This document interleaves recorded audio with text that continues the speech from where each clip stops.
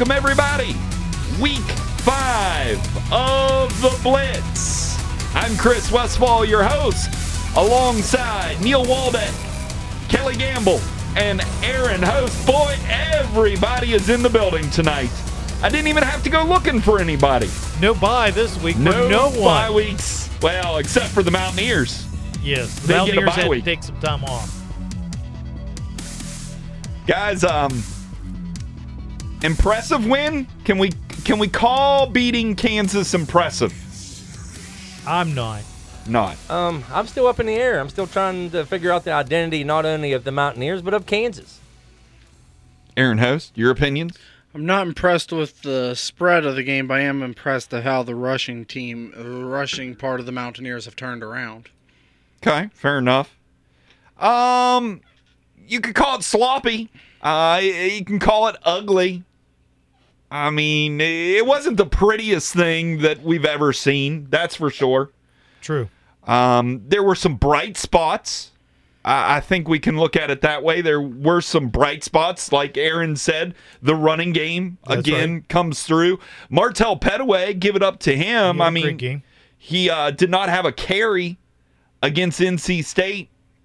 Comes out with 6 for 40 yards. That's averaging almost 7 yards a carry. 2 touchdowns. And both of them came in critical parts of the game. Kennedy McCoy has another solid week. 20 carries, 73 yards, and a touchdown. Letty Brown, still looking really good. 12 carries, 70 yards. That's 6 a carry. Austin Kendall, He managed the game good. He managed the game. You think when you see a guy throw 37 passes and he completes 25 of them, that he had a pretty good day, but it was only for 202 yards. No touchdowns, but key, no interceptions. Right. West Virginia wins the turnover battle again. 2 turnovers to none. Big part of that game. Guys, the one part that I really want to hone in on, because you know when you're playing a Les Miles coach team, at somewhere the Mad Hatter's going to go trickery on you. And let's talk the onside kick. Third quarter, he actually faked an injury to his kicker, had him fake an injury so West Virginia wouldn't wonder why the onside kicker was out there. Only mistake he made, he kicked the ball straight up in the air. It never touched the ground. Was anybody aware of that rule? Because I wasn't. We actually had to look it up when we were talking about it. And the rule we're talking about was the penalty that was called for kick-catch interference on an onside kick. Did you realize that was a rule? No, I didn't. No. No, I didn't either. And we were watching the game, and my brother-in-law was like, how's that kick-catch interference? But the new rule with all the changes with the kickoff is if the ball goes up in the air, you got to give the guy room to catch it. If it bounces first, then you've got you can make a play on the ball. So that was a critical part of the game. What about you, Neil? Some things that you saw that critical parts of that game where you thought the Mountaineers handled it very well? Well, you mentioned a lot of the things offensively. Those were good things for the Mountaineers. The one key probably that I would take away from this was, again, we made their quarterback look like this great guy who eludes defenders. We also gave him some time passing, I thought, at times where he beat us. So those are things that I kind of disagreed with. I thought defensively we just wasn't there. But then I didn't think Kendall looked as sharp as what he could have been. And there were some passes that I thought could have been thrown a little bit better. So I was a little bit not in particular thinking that Kendall played his best game in this matchup. He played enough to manage it and win it, but he didn't play his best game by any stretch of the imagination. And again, it was a game that I thought that if you're going to make a point, and that you're going to be a good team, you're going to try to win this one convincingly, and we kind of just let Kansas stick around, and then they even had a chance to win the game at the end, and that's really not what you want to do, especially on the road. If you got a 10-point lead, you better put your foot down. Only 2 sacks, so no, they didn't get the pressure on the quarterback, and at times they made Carter Stanley look like he was a very mobile, agile quarterback when probably isn't. Other than that, you got to look, though. Keith Washington comes up a bit again with a big interception in a key time of the game. Key plays, yeah. There were some key plays, like I said, defensively and offensively. There was key plays, but then we just didn't put our foot down on that pedal, Chris. I mean, you had a 10-point lead, and we just allow them to come back and get into the game and have a chance to win it at the end. I mean, that little hook and ladder play at the end. Yeah, I mean, they have a chance to win that when they got down to the 20 before he was tackled. Yeah, I still think that. Yeah, and I pointed it out when we made our picks last week. You're still learning the whole road aspect. We saw him struggle in Missouri.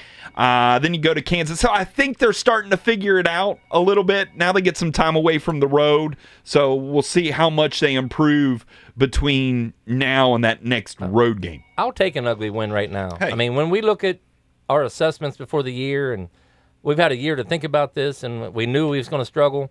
The good thing about this is we are halfway to bowl eligibility. Hey, yeah, it's crazy, and, right? You know, we just got to steal a few now. So I want to remind you guys, though, okay, if you remember our preseason show, I put out 3 different columns of games. Must wins, bubble games, and you're probably not going to win those games.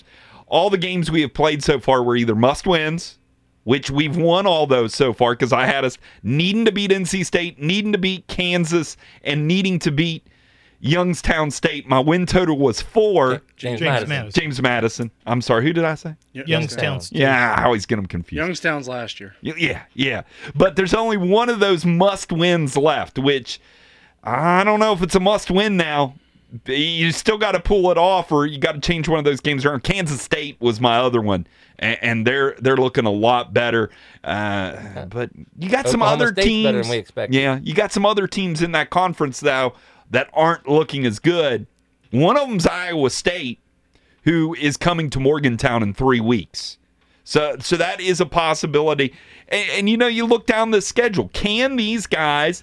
Is there 3 more winnable games on the schedule? Aaron, I'll ask you that. Do you think there's 3 more wins on this schedule to get them to bowl eligibility? I definitely think there is. When they're it seems like they're improving in different assets during the game, and once you get them to midseason form and they're clicking, they understand the system.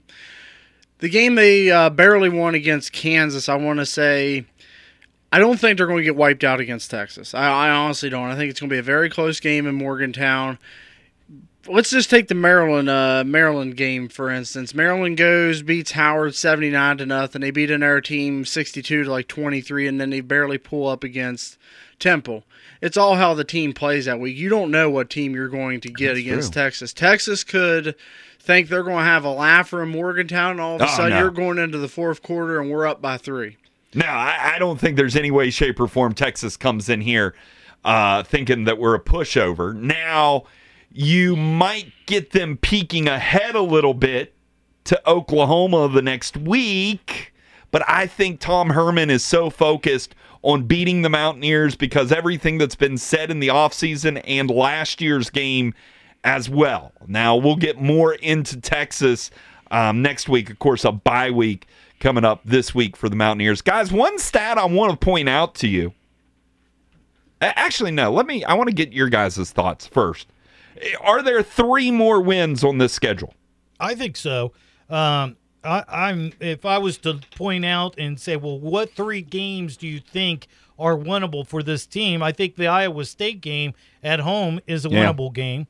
I believe Baylor is a winnable game on the road. Just kind of like the Kansas game. I think it'll be close, but you could surprise this team and pull out a victory at Baylor. And then I kind of think you could beat TCU. How about Texas Tech? Texas Tech's another one of those Tech teams. Could be there. So if one of those teams you couldn't beat, then Texas Tech is alternative. Kelly Gamble? Yeah, I mean, I think that they can, whether they do or not, because I also told you a few weeks ago that after that Missouri game, it did. It was a debacle. It looked so bad. I wasn't sure that I could see a win. I thought maybe Kansas, but then when Kansas went to Boston College and rolled up, I know it's Boston College, but yet they're still an ACC, a Power 5, and they put up a lot of big numbers against BC. And they have 2 great running backs, Kansas does. And we, by the way, that's what I want to say as far as the Kansas game. I mean, we bottled up those running backs. I mean, they had 103, I believe, yards between them. Yeah, actually, they had between Puka Williams and Khalil Herbert, they had 103 yards. Yeah, 100. You add in Carter Stanley's stats, takes them up to 142. Now, the statement I was getting to before I threw it back to you real quick, guys, this defense has not allowed a 100-yard rusher yet. And we did talk about it, that the defense would be improved, and there's no doubt Vic Koenig has done a wonderful job. And I think that's what's going to keep us in games. Because we go back to the Missouri game, it looks horrible at the moment. But when you look at the stats, Missouri didn't have a lot of yards. No, and they didn't allow a touchdown in the second half. In the second half. So they actually beat overall, them in the second half. This defense is looking good. The defensive line, this is what we've been waiting for, to see a defensive line that was able to actually use their abilities and this not keep people off the linebackers. So I'm impressed with the defense, and I think the defense will keep us in games. I think our offense is where we're still struggling. I think that hopefully Kendall gets better as the year progresses. But each game, guys, and you can't look at one game. Take the Missouri game out.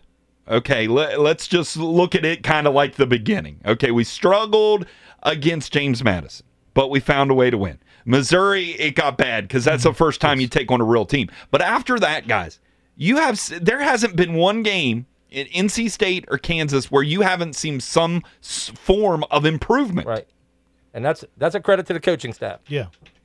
A couple other things on that defensive side of the ball. Of course, Vandarius Cowan is off suspension. We'll talk more about him in the break, after we take a break, I should say, in our next segment.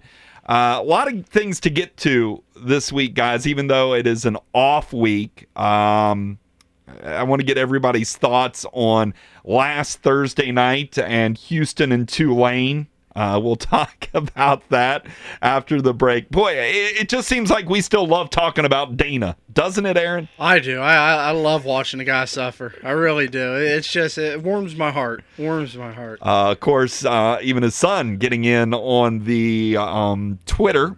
Some talking going on there. Like I said, we'll talk more about that in the break. Overall, though, I think week 4, you get a win, you get out of there. And guys, if you would have thought beginning of the season, West Virginia's 3-1 heading into their bye week, you would have felt pretty darn good about things, Kelly, especially after the Missouri game. After the Missouri game, especially, but my thoughts was that they would be at least 3-1. My prediction was 5-7. So there's 2 more games, but again, I want 6-6 at least. So I want the bowl game, of course. I mean, I'm a Mountaineer fan, but no, you're right. After the Missouri game, I'm not sure that I would believe that they would be 3-1. But so I'm impressed with an ugly win at Kansas, and Kansas I do believe is better than we think, even though they lost to Coastal Carolina. By the way, real quick, I did look up James Madison's scores after our game. Oh yeah, they are unloading on these other teams and putting up big numbers. I told you guys that James Madison team is a good football team. You did not just beat some random FCS team that was looking for a paycheck.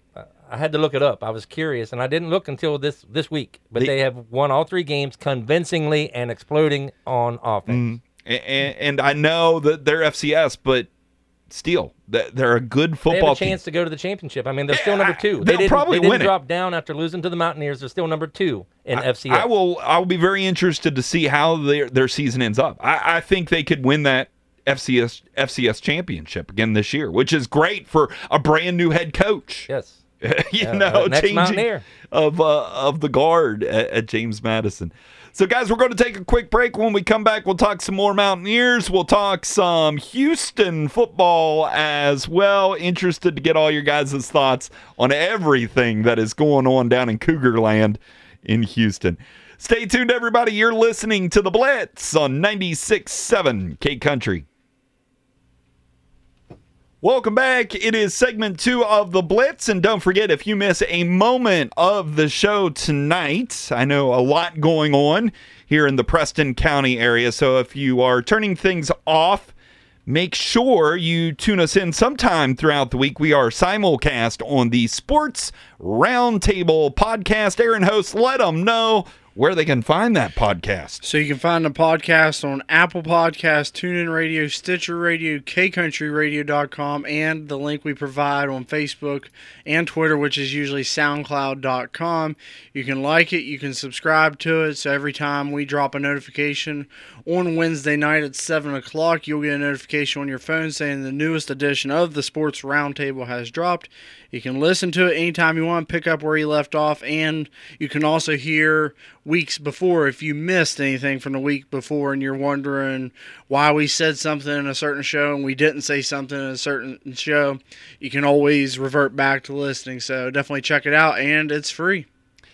Guys, I would like to wish all of you a happy Buckwheat Festival. It is the Buckwheat Festival week here in Kingwood, 78th annual. Guys, I know somebody is up there right now chowing down on some buckwheat cakes. I had that buckwheat cake eating contest up there at the community building. It should be underway about right now. Kelly, I know you can eat buckwheat cakes like a madman. I used to be able to, Chris, but I had a few stomach issues. I've dropped 15 pounds, and so I will have some, but I will not overconsume. How many could you do at one time? At one time, I was in a contest, and I ate 27. 27 buckwheat cakes. That's a lot of buckwheat. And that was the first 6 or 8 was with sausage. Weak. Aaron Ho says weak. Mr. Mr. My son-in-law might have thought the same thing, and when he hit 18, he went to the bathroom, and it didn't sound good. Guys, a couple notes from the press conference before we get to my fight song of the week. Of course, we mentioned Vandarius Cowan will be available for the Texas game, and offensive lineman Josh Seals is out for the remainder of the season. He underwent a surgery. Neil Waldeck, real quick, your thoughts. Vandarius Cowan, do you think he makes a big impact right out of the gate? Do you think he gets a lot of playing time? What do you think about Vandarius? Because Coach Brown saying that he would be looked at very hard through this week and next week's practices. I think he can make an impact on the defense. I think he brings with him some speed to the outside.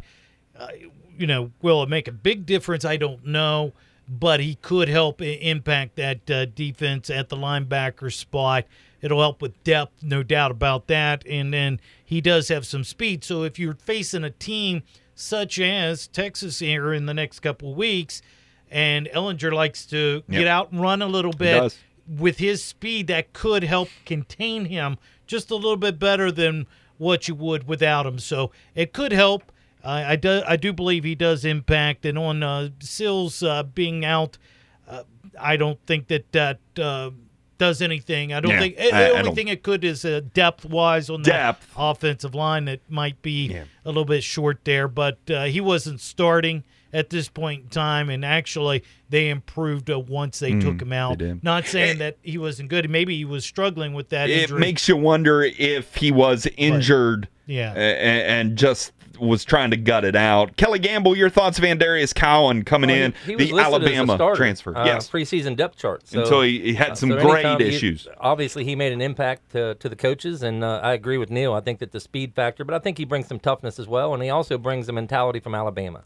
So when you're coached at Alabama, I'd like to think that he carries that with him onto the field, and that I'm believing he will. I mean, Shea Campbell, I want to give a kudos to Shea Campbell for the Kansas game. The kids from Morgantown High, and I've seen a lot of kids over the years that just have a lot of West Virginia pride, and so Shea Campbell has played well, I think, up to this point. And I don't think he's done by any stretch of the means. I think you'll still see him. I think you still see Chandler. I just think you'll see Vandarius Cowan mixed in. You mentioned the Alabama mentality. That's what concerns me. Because Saban got rid of this guy because he was supposedly an attitude problem. Yes.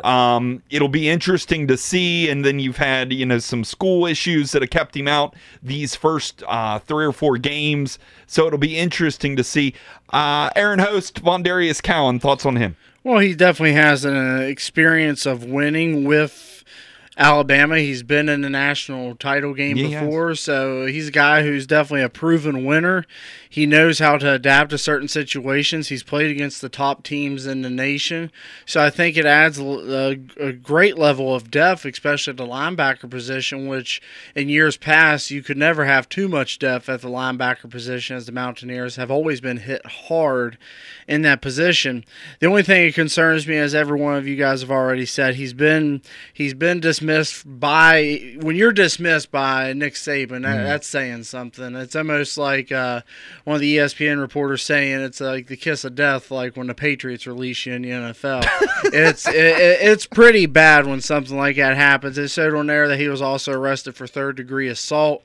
So he's definitely a guy that you should keep your eye on the field, and definitely keep your eye on him off the field. I just hope Neil Brown can get him, turn him around, because the kid can play, and that's hopefully what happens.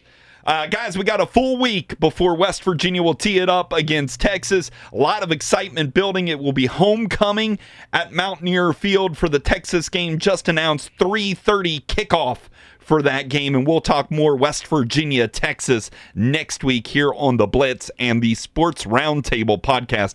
Guys, segment 2 means my fight song of the week, and I've saved it until now because we are about to talk about the team who's featured in the fight song of the week. We're not talking Houston, Neil. We're talking the Tulane Green Wave. Hey, they had an excellent game, didn't they? Oh, my. Did you see the last 30 seconds of that game? I did. I like the call. You had a play I had never seen before. I know. The fake kneel. Victory formation. Fake victory kneel down, reverse to the wing back for 20 yards.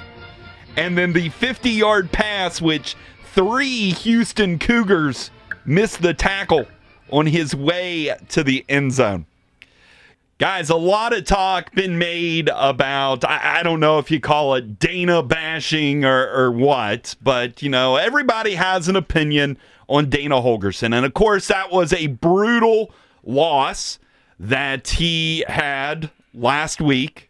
And you think they blew a huge lead, and then it seems like that they were not prepared for what was coming at the end of the game. And what most people weren't prepared for at the end of the game in his post-game press conference. I want to play this right now. This is Dana Holgorsen after the loss to Tulane on Thursday night.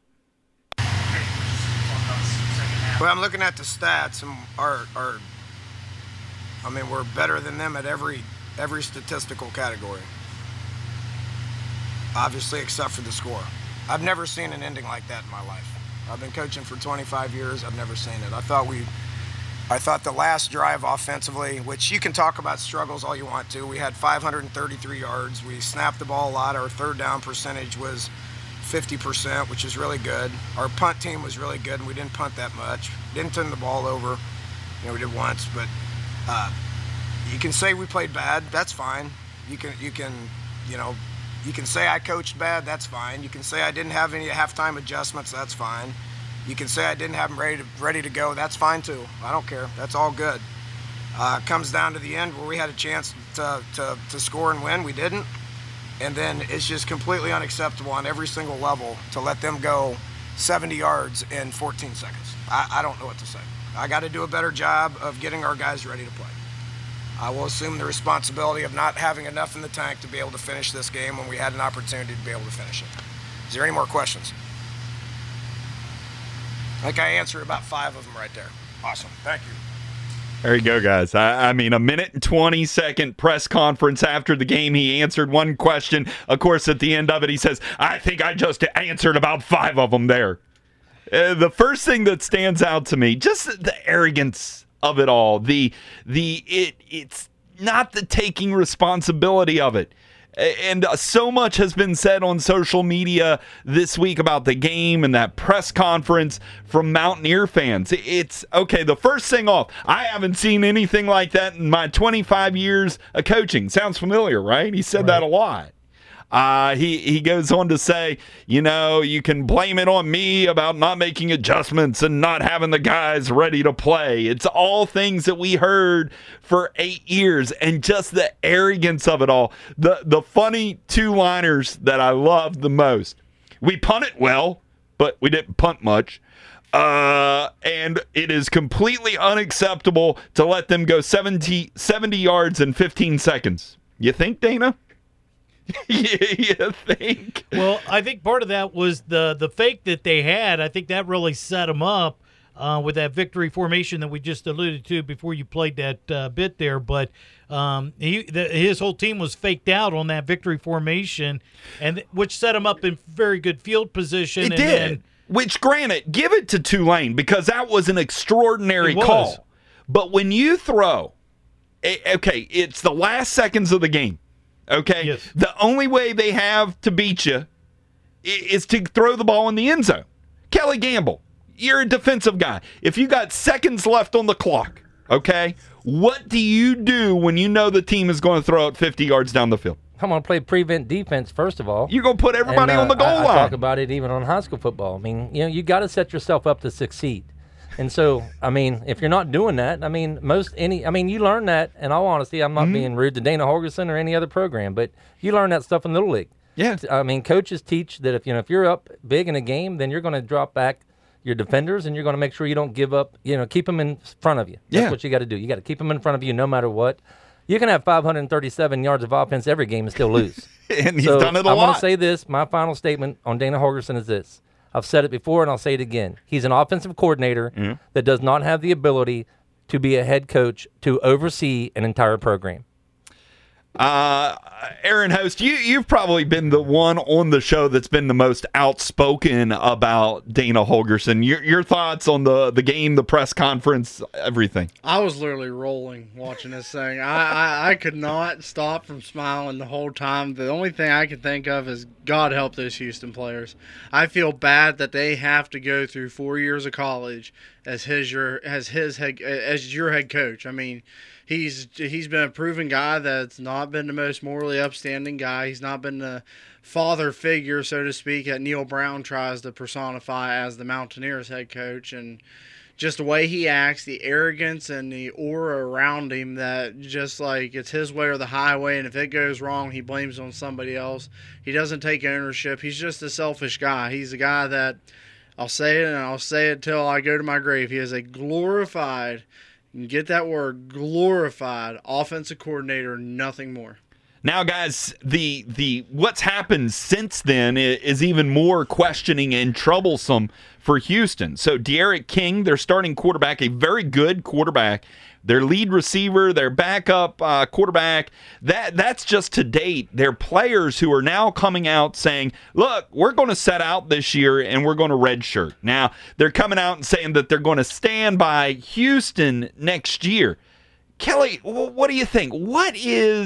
Do you think they stick by Houston? Are they true to that word? Or is this, I'm on a red shirt and I'm going to explore my options come next year? I think that's exactly what they're doing. I think that there are some people that is disgruntled and upset. I think that maybe they didn't really know what they was getting whenever they had Holgerson come in. Maybe they're not used to that type of coaching. But, no, I think that if you got players that are saying, I want a red shirt, they're doing just that. They're looking at and exploring their options to possibly get in the old portal. So that's what I feel and believe. Maybe one or two will stand by Houston, but no. If you're having a good year already and starting off with your stats the way they are, then you say, well, I think I'll just redshirt now. No, I'd say they're setting themselves up for looking at a portal entrance. And I want to remind everybody what the statement was made last year when they fired Major Applewhite after 2 8-4 seasons. We fire coaches that lose 4 games. How long will this marriage last? Because I'm telling you, it is a long road home. About as long as Doesn't it remind you of someone else, though? Mr. Rich Rodriguez? Yeah. I mean, it's similar stories everywhere he went. Yeah. So I see this not being – actually, I see this being a little bit even – This is different. Yeah, it is. Because you look at Rich Rod, he was at the top of his game. Dana never got there. Yeah. Dana never got there. Rodriguez did a better job overall as a head coach than what Holgerson ever has. So.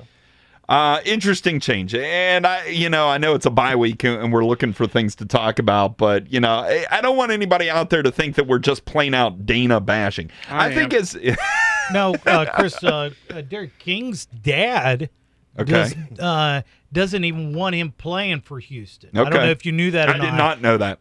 But so I think that's why King decided to take the red shirt. I think Kelly and you are right that I think they're gonna look at options here, because I don't think his dad was happy with him playing here.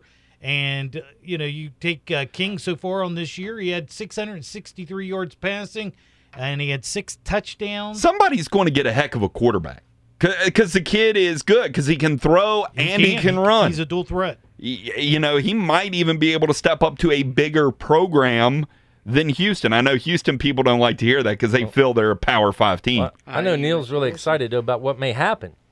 We got to see this kid play last year and throw 6 touchdown passes against Preston High. It sounds to me like Neil. Go ahead. Logan is maybe the starting quarterback that would for be Houston. Logan Holgerson, Dana's son, who just played last year high school football at University High School right here in West Virginia. And here's been my question all along.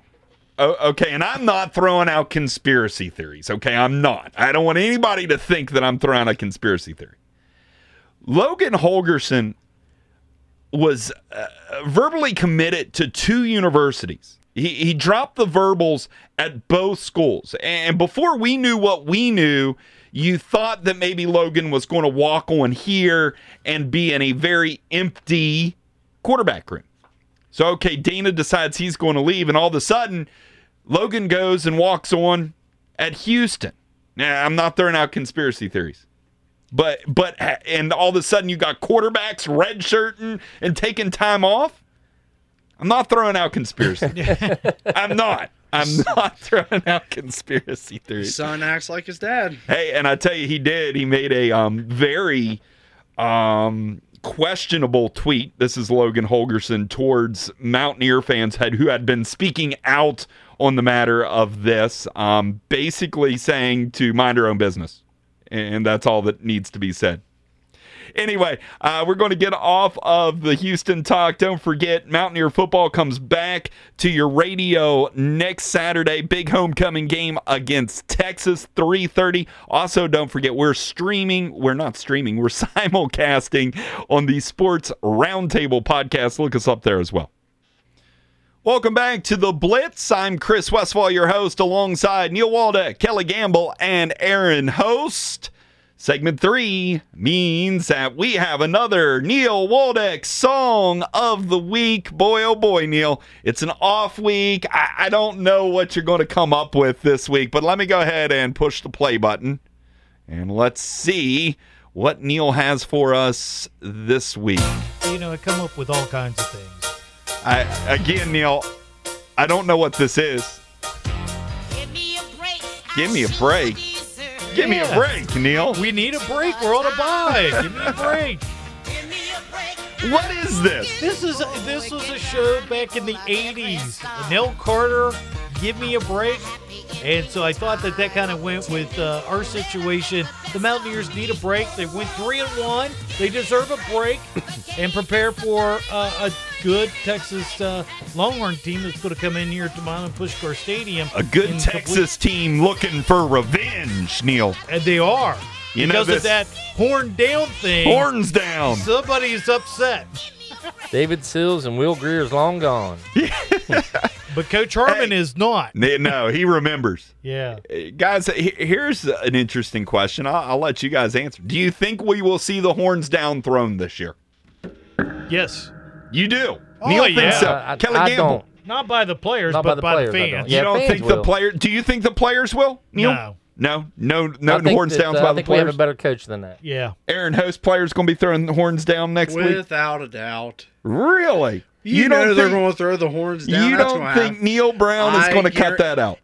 I'll say this. If they are anywhere near close and it's a game-clinching touchdown, I would be upset if there wasn't a horns down. I know I would if I was a player. I disagree, too. I think Neil Brown has made his comments, and I'm sure that as a man that he is, that with integrity, I think he's going to definitely have his players ready to play, and it's about football and not about the horns down. And he respects his opponents. I don't think you're going to see. But don't think for a second the fans are not going to let them I forget. believe the fans will, yes. That's what I thought you was meaning. Sold out crowd for that game. Milan Puskar Stadium, 3:30, not this Saturday, but next Saturday. We are in an off week, getting prepared, getting some players back. Guys, do you think the bye week comes at a decent time of the year? To me, it's a little early. I know it comes before a big game. Texas also on their bye week this week as well. Kelly Gamble, what do you think of the placement of this bye week? I think for a young team, I think it's good. I think that they can really assess those first 4 games. They can look at everything and, again, make other adjustments where needed. I think, again, you have also time to work in Van Darius Cowan, which is a beneficial for him and for the defense. But the fact that Texas has that bye week as well basically kind of because that's usually when you have a bye week, it's nice to know that the other opponent had just basically played somebody. And so, it kind of hurts in that way. But overall, I think for a young team, it's a good place for it right now within this season. Neil Waldeck, and of course, we'll talk more Texas next week. Do you think Texas starts peeking ahead past West Virginia to the Red River rivalry the next week, the big showdown with Oklahoma? Because they play Oklahoma right after us. They do. I was listening to Coach Herman's, he has a coach's show on the Longhorn Network, and he's not taking anything lightly. He knows that this is a tough league. He said he's been yelling it all season long, that this league is tough from top to bottom, and you can't take any team lightly. So I don't think he will. I think he'll have his team ready to play. And we speak of that, horns down thing. I think he'll remind his players of what they did at Longhorn Stadium. They're going to come in looking for revenge. It don't matter that Dana's gone. It don't matter Will Greer's gone. Right. It don't matter David Sills is gone. Gary Jennings, all those guys that were a part of that, they remember that upset. They do. They remember that upset, and they get a chance to come in here to our place on homecoming. Who made this the homecoming game? I don't know. Back in the day, you put some pancake team on that you knew you were going to beat, so the alumni and the donors would all be happy and giddy about homecoming. Who put Texas on homecoming? Boy, Big 12 plays you no favors there. My goodness. Guys, speaking of Big 12 football, big game last week. Oklahoma State went into Texas. Speaking of those Longhorns, good game. Texas ends up pulling it out. Guys, I think we underestimated Oklahoma State. And we've mentioned that last week as well. Good football team. Great quarterback. Really good. Really good quarterback. All speed. He's going to be one of those guys who's going to be hard to defend because of his speed. Once he gets to the outside, he makes things happen. He's kind of like a Pat White of years ago. He's just a great athlete, and he showed that against Texas. And he can throw the ball, which is scary. Yes. He can beat you. I wouldn't really compare him to Pat. I would compare him to a Kyler Murray. Two teams that I'm impressed with would be Kansas State and Oklahoma State. Both those teams, new coaches, new programs there, and boy, they've got the right talent, the right players. They're doing everything right. I think you'll see an impact of the Big 12 because of those two teams right there. I agree. I think those were teams that we was hoping to have those victories that we, was getting them to. Chris, you went 4-8. I went 5-7. These two guys went a little better at 7-5, but Kansas State was one of those games that was a must that I thought we would have, and now, right now, it's week to week with me. Especially, it's a better league overall from top to bottom. It is. There's a few surprising teams that aren't doing what you thought. Iowa State, namely. Yeah, and we'll talk more about them in the. Yeah, here's the thing with Baylor, and that game's on our pick sheet. I'm interested to see that game because I just don't know about Baylor. I know they had a hard time with Rice last week. Neil's making sure to point that out. But I want to see them play somebody. So we'll get that opportunity this upcoming week. Also in the Big 12 last week, guys, I told you, I wanted to take SMU last week. I wanted so bad to take that upset, and I didn't. Talked myself out of it. SMU beats TCU, knocks them out of the top 25. TCU's another one of those teams. You're expecting 15.5-point favorites against Kansas. That kind of surprises me, Chris. What do you think about that? Because that Kansas football team is going to beat somebody this year. 15.5. I just looked at it. And that amazes me. They're not the Kansas of the past. I agree. It's a I different I thought about coaching taking staff. Kansas, but I didn't because it was at TCU. But 15.5 points, I can't believe that. Also in the running game. College football last week, very sad day for me because you see one of the greatest streaks in college football. Central Florida had a 27-game regular season winning streak broken by Pitt.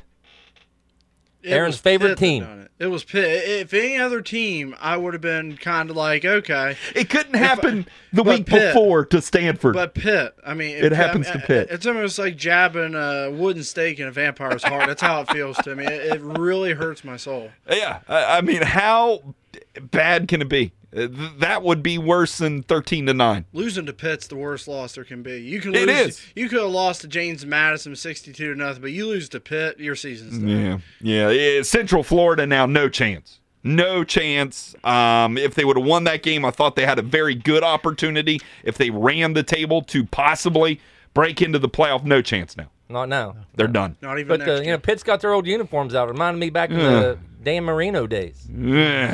80s. You see the unis. Hey, guys, what are we thinking about Michigan?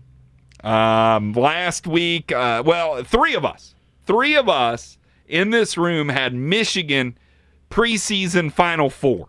Neil Waldeck, myself, and Aaron Host. I stuck with them last week just because I felt like I needed to because everybody else had jumped ship on them. Michigan is in worlds of trouble. They are. They're falling quickly, and Coach Harbaugh is going to be probably on the hot seat. They thought this was going to be the year because they missed the playoffs just by so much, and then they thought Jim Harbaugh had the right skilled players in the right position for this year, and boom, you lose at Wisconsin. I seen an interesting question on social media the other day, and it was posed by, I don't know who he was, but I was reading it. Interesting question. So you get Rich Rod there in his prime. Okay, we know how that ended up. You got Brady Hoke there, a Michigan man, when he was doing fairly well. Neither of those guys could do it. They chased them both out of town very quickly. Now Harbaugh's there, Michigan man, and he's not living up to the expectations that Michigan wants. Is it the coach or is it Michigan? Is Michigan one of those programs that are just living off their past in general? Kelly, I know you got a thought of that. Yeah, I think that a lot of times, I mean, you got the tradition that's rich. I mean, you got 100 and some thousand fans there every week, and then you got the name Harbaugh. Yeah. So I think that, I think they do live off of their rich tradition of who they've always been, and right now, I mean, they're having trouble stopping the run. Yeah. Obviously, I mean, Army showed it, and then Mr. Taylor went off for over 200 yards. He had 174 in the first quarter. Yep. So first quarter. Unbelievable. Aaron Host, your thoughts on Michigan since they were in your Final Four? Are they still there? No, I hope not. No. Without a doubt. They're not in my Final Four. But Michigan, I think they're just one of the programs that's cursed. They live off the past, and they don't excel forward. That's why you see other teams in their division, such as Penn State, making those strides, and Penn State doesn't live off their past. Yeah. They forward. definitely can't live off their past. They can't live off their past. I mean, they have to move forward. I mean, no pun intended there, Yeah. but I mean, you have to move forward, and you can't embrace the old. It's kind of like Pitt fans trying to say they're better than WVU. They're trying to live off of those 70s championships. Neil Waldeck says no. parity. I'm beginning to agree this year. I think parity is really at its peak right now in college football. You look at teams like USC, you just don't know what to think about USC.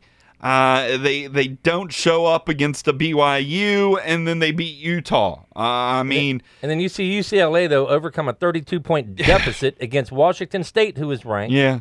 That's amazing to me. 32 points, that's unheard of. California beats Mississippi last week. Everybody thought Mississippi might have a little something this year, but can't even beat a team out of the Pac-12 that's definitely a weak conference. Guys, we got to go to another break, and we will come back with our Pick 6 segment of the show. We'll pick 6 of the top games in college football this week on The Blitz.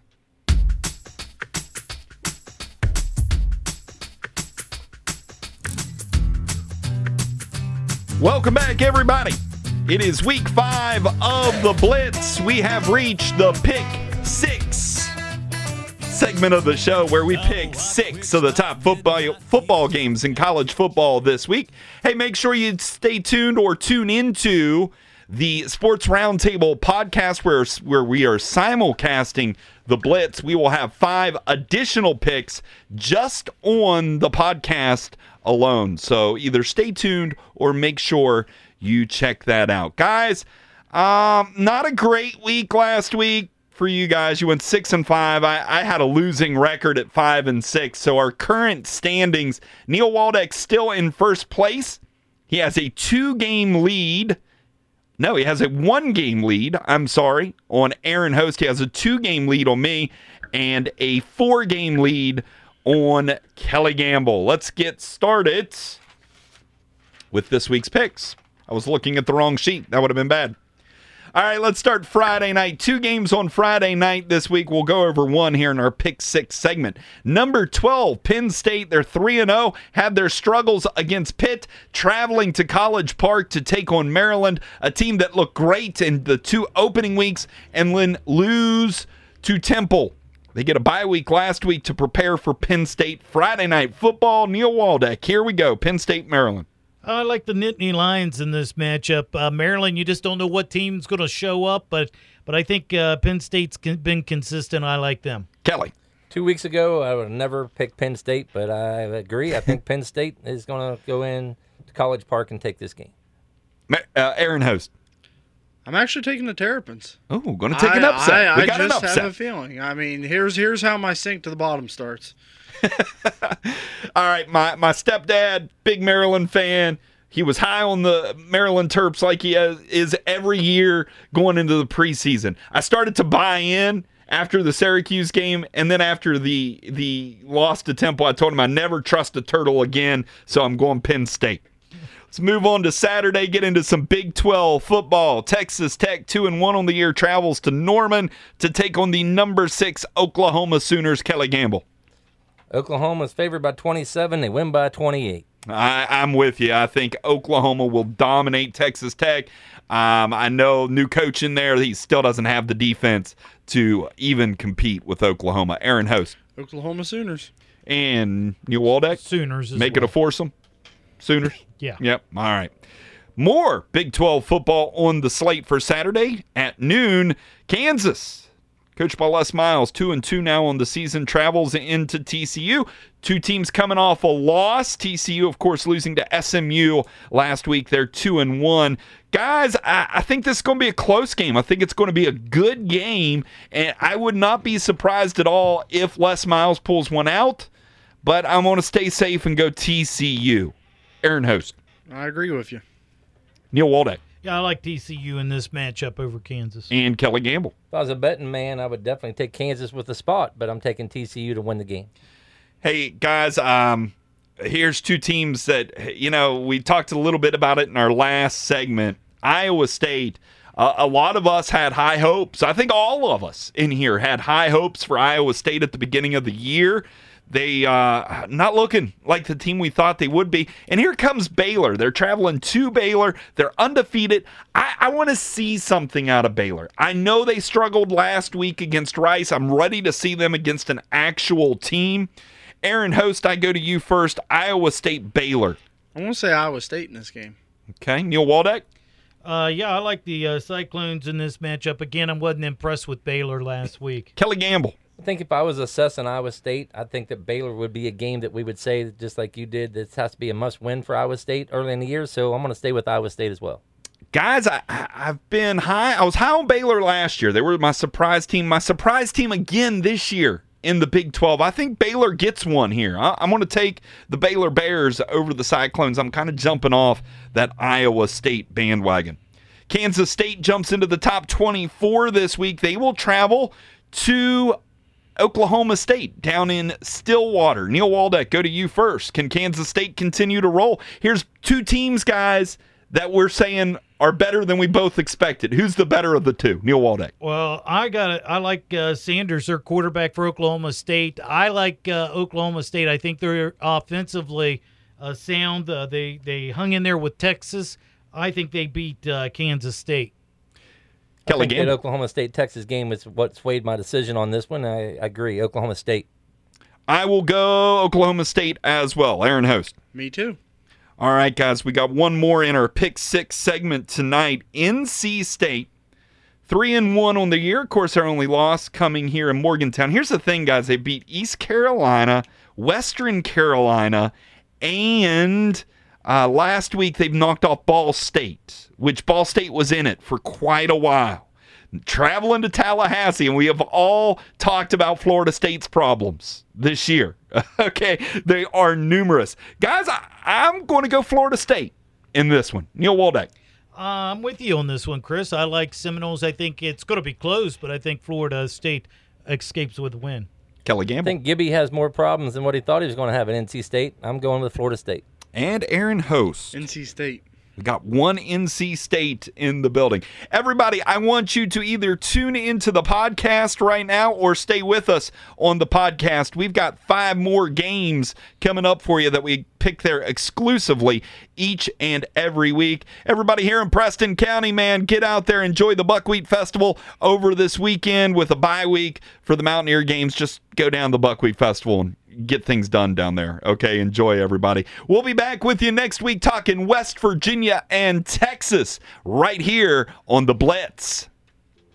And welcome back to the Sports Roundtable podcast, where we simulcast each and every week with The Blitz on 96.7 K Country out of Preston County. Preston County's #1 radio station, talking Mountaineer football plus each and every week, giving you 5 exclusive picks right here on the Sports Roundtable podcast. With us tonight, of course, Neil Waldeck, Kelly Gamble, and Aaron Host, and I am your host, Chris Westfall.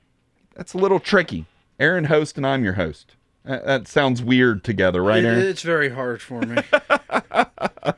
Guys, let's go back to Friday night. Another good game, another interesting game out of the Pac-12. Guys, if you can make any heads or tails out of this Pac-12 conference, I'll give you a nickel. Arizona State travels to California. California, the last undefeated team left in the Pac-12. They pulled up a good road win last week as they traveled to Mississippi. Guys, undefeated. Does California stay undefeated after Arizona State? Neil Waldeck. I like Cal in this one. Cal impressed me with their win a couple weeks ago. They take on Arizona State, although they're playing good football, but I like Cal to outlast the Sun Devils. Kelly Gamble. I agree. I think the Bears stay undefeated. Aaron Host. The Golden Bears. I'll go California as well for right now. It would not surprise me at all with the state of the Pac-12 that Arizona knocks them off, but I will stick with California. Guys, I tell you what, Notre Dame, Georgia, last weekend was one heck of a football game. If you got to check it out, I was kind of writing Notre Dame off. I thought Georgia would just manhandle them. But how does Notre Dame bounce back from a game like this? They're back at home playing one of the better teams out of the ACC conference in Virginia. 18th ranked Virginia, number 10 Notre Dame. Kelly Gamble. I think Notre Dame shows their dominance against an ACC opponent because I still agree that Clemson is the only true team in the ACC. Notre Dame rolls. I agree with you completely. Notre Dame is much more superior than anybody outside of Clemson in that ACC. I will take Notre Dame. Aaron Host. Notre Dame. And Neil Waldeck. I take the Irishman. All right, guys. Number 5, Ohio State travels to Nebraska. First road test for new head coach Day up there at Ohio State. Nebraska's an interesting team, led by Scott Frost in his second year. Struggled in the beginning of the season, starting to work out of that funk. Neil Waldeck, do they have any chance to pull off the upset against Ohio State? No, I think Ohio State is just playing great football right now. I like the Buckeyes in this one. Kelly Gamble. Ohio State's looking like that team that wants to be back into the playoffs, so I think Ohio State rolls. I think so as well. I don't know if Ohio State will win the Big Ten. I think Michigan's out, but look out for Wisconsin, man. Yep. Wisconsin, a good football team. I'll take Ohio State in this one. Aaron. Ohio State, but what you just said, I could definitely pick if Wisconsin runs the table as my Final Four team. Yeah, Wisconsin's a good football team. Maybe they got it all together this year. Guys, here's two more of those Pac-12 teams. Who knows? USC, man, losing to BYU and then beats Utah last week. They'll travel to Washington. USC back in the top 25 this week at number 21. Washington ranked 17th. I'm going to go Washington at home. Aaron Host. I'm going the same. Neil Waldeck. I like Washington as well in this matchup. And Kelly Gamble. Like the Huskies. I want to stop here for a second. Okay? I'm on to you two. I'm on to you two. Both of you two over there in Studio B. You guys have picked every game the same again. First time this year. Great minds think alike, right? Yeah, there's First time strategy. it's happened this year. Hey, There's my strategy picks was done involved. before his. They didn't want me to look at their pick sheet beforehand, but I think that's what they're doing over there. They were having a secret meeting of the Secret Squirrel Club over there in the office before we took the air tonight. Something. They're in cahoots. They got a plan, Aaron. I think it's just one of those weeks, Chris. Well, Kelly's at the bottom, so if Neil's following him, that's where he's going to sink to. But he's got to get past us to get to Neil. Well, See what I'm saying? Well, the cream always rises to the top. Here's what I'm into conspiracy I would theories never this go week, with aren't any I? of you guys when it comes to my own mind. Except for me, since I'm the leader. Well, let's see if we get one different here, because these two teams, man, I tell you, Utah, of course, we already mentioned, loses to USC. They were kind of in the driver's seat in the Pac-12. Washington State is coming off giving up a 32-point lead to UCLA and Chip Kelly. How does that happen?